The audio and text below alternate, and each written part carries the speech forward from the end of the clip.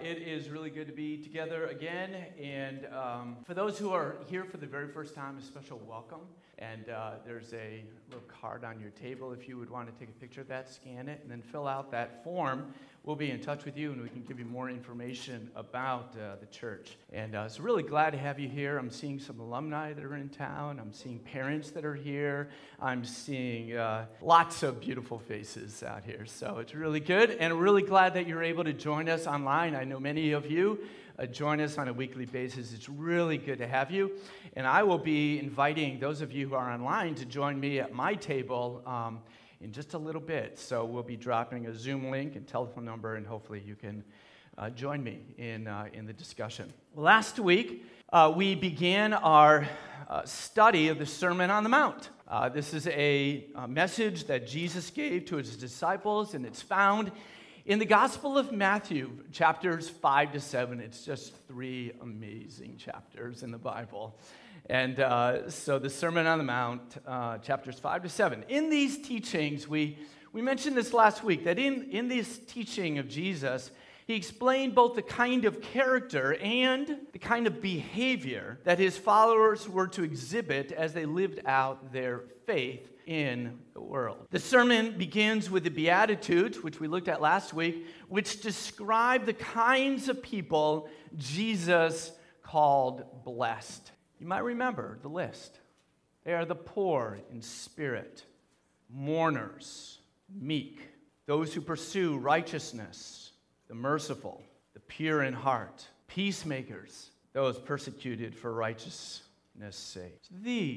These are the ones that Jesus called out as blessed. And it is these disciples who exhibit the very nature of Jesus. I mentioned this last week that nowhere in the Beatitudes, and this was surprising to me at one point in my Christian life, somebody said, go look at the Beatitudes and tell me what you see. And I noticed for the first time that nowhere in there is there reference to money or wealth, right? No reference to power, no reference to good looks and beauty, or health. No reference actually to the good in health, those that are healthy.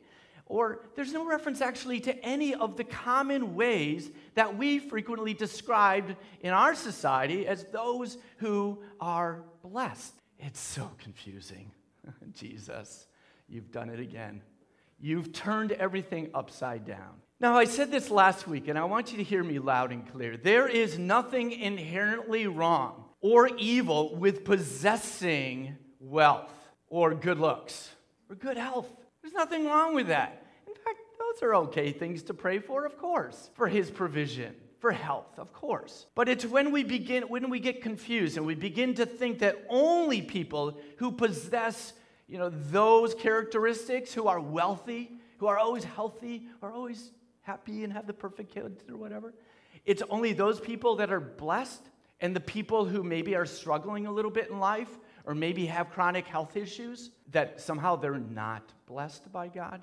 That's when it becomes problematic, right? Yeah, okay. So this week, we're actually going to continue our study of the Sermon on the Mount by looking at the next set of verses here, verses 13 to 16 in the Gospel of Matthew, chapter 5. Now, together, we're going to consider why Jesus called his followers to be salt and light. We just sang a lot about being light. We didn't sing so much about being salt.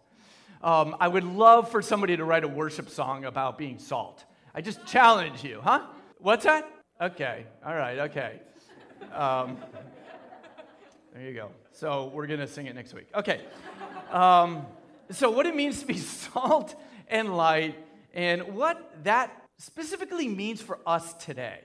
Because that's what we need to figure out. How on earth do we understand it, and how do we apply it? So to end, we're going to help out a little bit. This is Service Sunday. This is one of our Service Sundays. We haven't really broadly advertised, but we're actually going to take time this morning in our service to write some encouraging notes to people that we've been told need it. And so we're going to put what we learned today in immediate action, but you can put it in action throughout the week That would probably be a good thing. All right, so here's the passage. We're going to read Matthew chapter 5, beginning with verse 13. You would read along with me. Jesus says, "You are the salt of the earth. But if salt has lost its taste, how shall its saltiness be restored? It is no longer good for anything except to be thrown out and trampled under people's feet. You are the light of the world. A city set on a hill cannot be hidden. Nor do people light a lamp and put it under a basket, but on a stand where it gives light to all in the house. In the same way, let your light shine before others so that they may see your good works and give glory to your Father." I just pray for us. And so, God, thank you for your word. Thank you for preserving your word, Father, over the centuries, so that what we have before us, we know is an accurate transcription of what you spoke. We can have confidence, God, in the authority of your word. And so we open up our hearts and our minds to you, and we pray, Holy Spirit, you would teach us and illuminate the truth of your word and how we can live it out. We worship you. In Jesus' name, amen. Well, last week, I read an excerpt from this book. You remember? I held up the book. Following the Call, Living the Sermon on the Mount Together. It's published by Plow Publishing House, and I'm holding it up because this is a shameless book plug. So, yeah, if you can, I would strongly recommend picking up the book. It's going to guide you through the Sermon on the Mount over the course of about a year, really. And so the Sermon on the Mount, this is called Following the Call, Living on the Sermon on the Mount. I didn't know, actually, I was going to be up here again this week until a couple of days ago. And then I came across another passage that I just have to read from this book. And so if you would bear with me, it's written by one of my favorite theologians, John Stott. And this is a paraphrase section of what John Stott recorded here in this book. John writes this: "The basic truth which lies behind the metaphors of salt and light and is common to them both is that the church and the world are distinct communities. On the one hand, there is the earth, and on the other hand, there is you, the earth's salt. On the one hand, there is the world, and on the other hand, there is you, the world's light." The metaphors tell us something about both communities. The world is a dark place with little or no light of its own. Since, Jesus says, an external source of light is needed to illumine it. True, it is always talking about enlightenment, but much of its boasted light is in reality darkness, John Stott observes. The world also manifests a constant tendency to deteriorate. Has anybody ever noticed that? Or is it just John? Yeah. The notion is not that the world is tasteless and that Christians can make it somehow more flavorful, but that it is dying. It cannot stop itself from going bad. Only salt introduced from the outside can do this. The church, on the other hand, is set in the world with a double role: as salt to arrest or at least to hinder the process of social decay, and as light to dispel the darkness. John continues to write, he says, Christian saltiness is Christian character as depicted in the Beatitudes. Committed Christian discipleship that shows in deed and in word. To be effective, the Christian must retain his Christ-likeness, as salt must retain its saltiness. If we Christians are indistinguishable from non-Christians, we are useless. We might as well be discarded like salt, saltless salt, thrown out and trodden underfoot by men. Jesus' words. As with salt, so with light. The affirmation is followed by a condition. Let your light shine before others. So if salt can lose its saltiness, the light in us can become darkness. But if we are to allow the light of Christ within us to shine out from us so that people may see it, that is what we are called to do. That is, as the disciples of Jesus, we are not to conceal the truth we know or the truth that we are. We are to be ourselves, our true Christian selves, openly living the life described in the Beatitudes and not ashamed of Christ.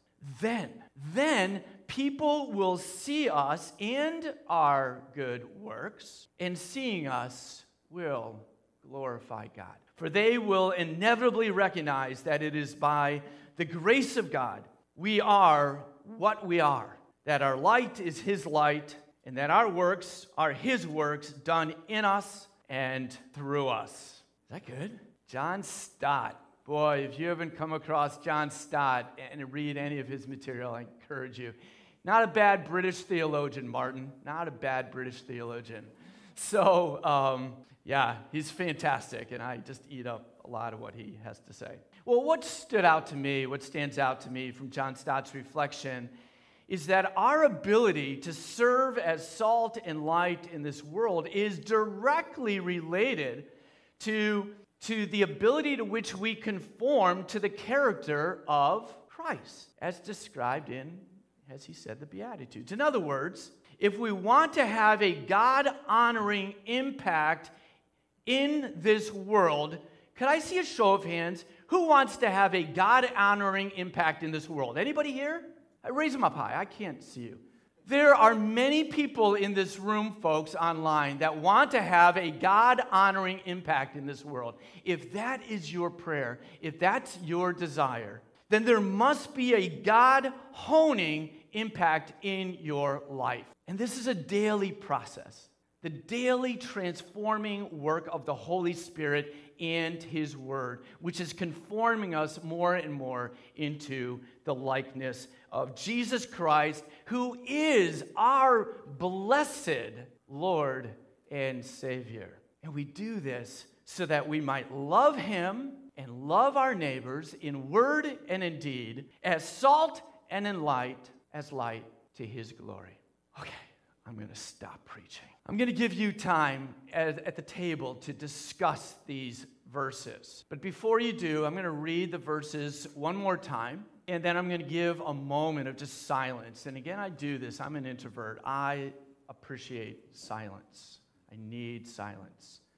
And so I'm going to give us a minute for silence so that we can really hear from God and then have something to share at our table, right? That's not maybe just us, but maybe inspired by the Holy Spirit. So let me just read this passage to you again.